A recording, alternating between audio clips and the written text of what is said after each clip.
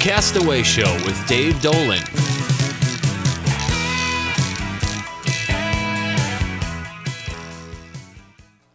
Hello there, Anza. My name is Dave Dolan, and we've got something brand new for you here in Anza. We're just getting off the ground. We're calling this the Castaway Show. This is going to be your local fish talk radio show. We've got a lot of plans for this show. If you're a full-time fisherman and enjoy your fishing, I hope this is what you're waiting for to hear. If you're not a fisherman, maybe I can perk your interest a little bit and get you interested in it. Or if you just enjoy the outdoors, maybe you'll be interested in just hearing about some good outdoors times too. What I want to do is give you the full spectrum of the fishing, both local reports, let you know what's going on, local areas where you can go fishing, and maybe what techniques are going to work the best for you too. A little bit about my background. I'm a native Southern Californian, born and raised in San Diego County. About 11 years ago, my wife and I bought some property up here in Anza. We just weekend campers up here for that time. But just this last year, we built a home and we're full-timers up here. I love living up here in the backcountry in Anza. Love the tranquil beauty of the backcountry. I do kind of miss being a little bit closer to my sons and their families down below there, and it's a little bit farther for me to get down there to the ocean where I love to go fishing. But I do know from a lot of my fishing trips I've done out of San Diego, there's a lot of people in the Inland Empire here that do love fishing out of San Diego, the saltwater scene. And I also know that on weekends you can look at that I-15 and see boats up and down going between the Inland Empire and San Diego, so I know there's a lot of people that enjoy the saltwater fishing. I got to admit, I'm more of a saltwater man than a freshwater fisherman, but I do know there's a lot of local opportunities here for freshwater fishing, that being Lake Hemet, Lake Skinner, Diamond Lake, and I plan to pursue those quite a bit myself, and I can also come up with some fishing reports from those places to give you an idea of what's going on. So I hope to cover as much as I can in here to keep you informed and give you the fishing show that you want to hear. Okay, I'd like to tell you a little bit about what I've done here recently. My wife and I had the fortunate opportunity. We spent this last summer in Alaska. We were up there for 3 months. We did this same trip 3 years ago, and I want to tell you, if you're an outdoors person, your level of the outdoors will be lifted so high by going to Alaska. It truly is the last frontier, and the fishing opportunities up there are just out of this world. Just recall some of the things I did up there this past summer. I caught all 4 different types of salmon, the Chinook, the reds, the silvers, and the humpbacks. A lot of salmon fishing there. To tell you how prolific the fishery is up there, I know there was one river I was fishing in, catching as many fish as I want. There were so many salmon coming up the river, they were literally bumping into my legs. So how's that for a fish story? I also saw other rivers where there were so many salmon coming up that if those salmon were stones in the water, you could have literally walked across the river to get them. A year ago, I went with a group of guys up there to southeast Alaska, and one of the guys in our group was fortunate enough to catch a halibut. 360 pounds, so they do get big barn doors up there. But anyhow, that was more than just a fishing trip. We did an RV trip and got the whole flavor of Alaska, and it's just a place beyond belief up there. Also did another local trip along with the Alaska trip later this summer. This was out of the San Diego landings. I did this on the boat, the Polaris Supreme. First of all, what I want to say about the San Diego landings, if you're into saltwater fishing, this is probably the biggest collection of saltwater sport fishing boats in the world, giving you the best opportunities for fishing.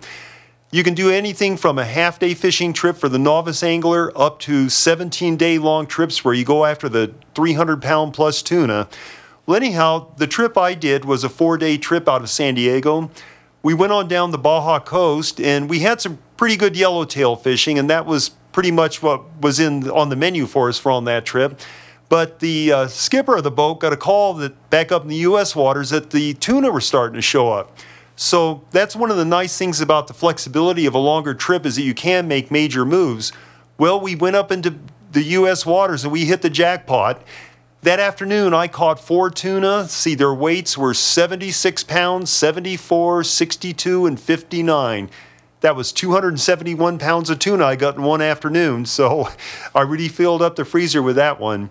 So I'd really highly recommend the San Diego landings, and I'd really love to talk to anybody about the trips you have out down there, the boats, the opportunities. It's just it's such a treasure we have in our own backyard. Then I'm not bragging or anything, but this last Friday, I just got back into town. I did a 6-day trip on a boat out of San Felipe, Mexico. This boat is the Tony Reyes. It's the only boat of its kind operating.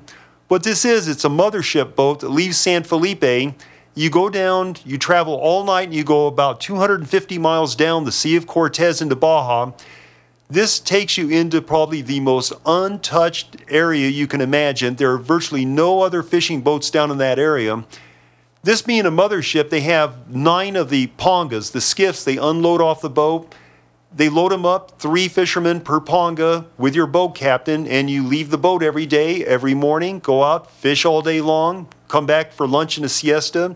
Then you go back out in the afternoons, fish again until dark. This has to be yellowtail heaven down there. Between yellowtail, cabria, grouper, white sea bass, it's the full menu of fish. I went with 2 buddies of mine. We each took down 100 quart coolers. We came back, each one of those coolers was completely full of fish fillets, just left enough room on top for the ice. So another freezer filler on that trip. I guess what I'm trying to say is we've got such a wealth of opportunities right here living in Anza, so close to the ocean, that there's just such a wealth of fishing that can be done out here. And I plan on talking about a lot of it, and I'd like to hear from you out there too, and we can answer any questions and pursue it some more. Okay, since we were just talking about the San Diego fishing, the San Diego landings, just tell you a little bit of what this summer's fishing was like. I guess it's not very often you're up in a paradise like Alaska kind of wishing you were back in San Diego fishing, but that was almost the case this summer. This past summer was without a doubt the best bluefin tuna fishing ever off San Diego for sheer size. There were several fish caught that weighed over 200 pounds. A personal friend of mine caught one that weighed 217 pounds. Thing is, he was out there fishing for yellowtail. He figured, 15, 20 pounders. Took him about an hour and a half to get that thing on the boat, and he paid a price for it. I think he went to the chiropractor for the next week. But anyhow, it was such a phenomenal year off San Diego for those giant bluefin, and it's still going on now. Here we are at this time, we're looking at the end of October, November next week. Usually you figure this type of fishing is going to slow down into September, 1st of October, but it's still going off. Right now, off the backside of San Clemente Island, they're still catching 60-pound bluefin tuna out there. Even the boats out of Dana Wharf are catching yellowfin tuna right now on the 3/4 day boats. They've got 69-degree water out there, and as long as the water stays warm, those tuna are going to stay around. So this was quite the year to be out looking for those big bluefin tuna. Okay, one last thing I'd like to throw in about the saltwater scene. On that trip that I did on the Polaris Supreme late this summer, when we were catching those big yellowfin tuna, the skipper of the boat said, "Everybody, I want you to know we've got 300-pound fish circling the boat down below us. If you don't believe me, come up and look at the fish finder." Well, I went up and took a look at it, and my eyes just about popped out of my head. There were some huge tuna out there.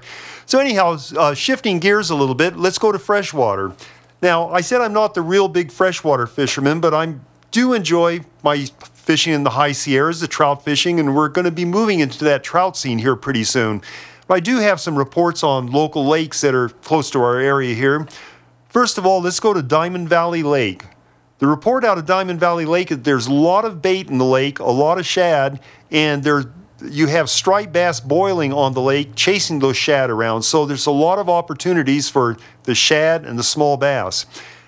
Moving over to Lake Hemet, which is just on the backside of Thomas Mountain from us, they have not stocked any trout there for several months now.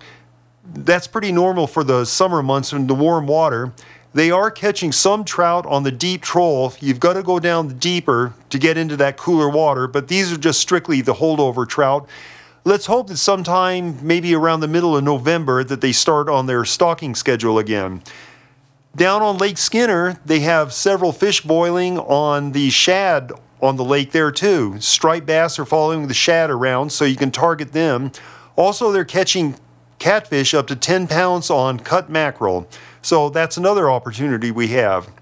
I'd like to move up to the Sierras too. That's one of my favorite fishing spots, and I do know some locals here in Anza like fishing the high Sierras. Unfortunately, this last week, they had a major storm go through the Sierras, and it pretty much shut off the fishing up there. They had been having some very good late season fall fishing up there, but several of the landings were scheduled to close here at the end of October, but quite a few of them closed down last week simply because of the bad weather. And on a real sad note up there, on June Lake, last week, there were 5 boaters in a aluminum boat on June Lake when the bad weather came in, wind gusts to 50 miles an hour, and unfortunately that boat capsized and only 2 of the anglers made it to shore. So you've got to watch the weather up there and wear those life jackets.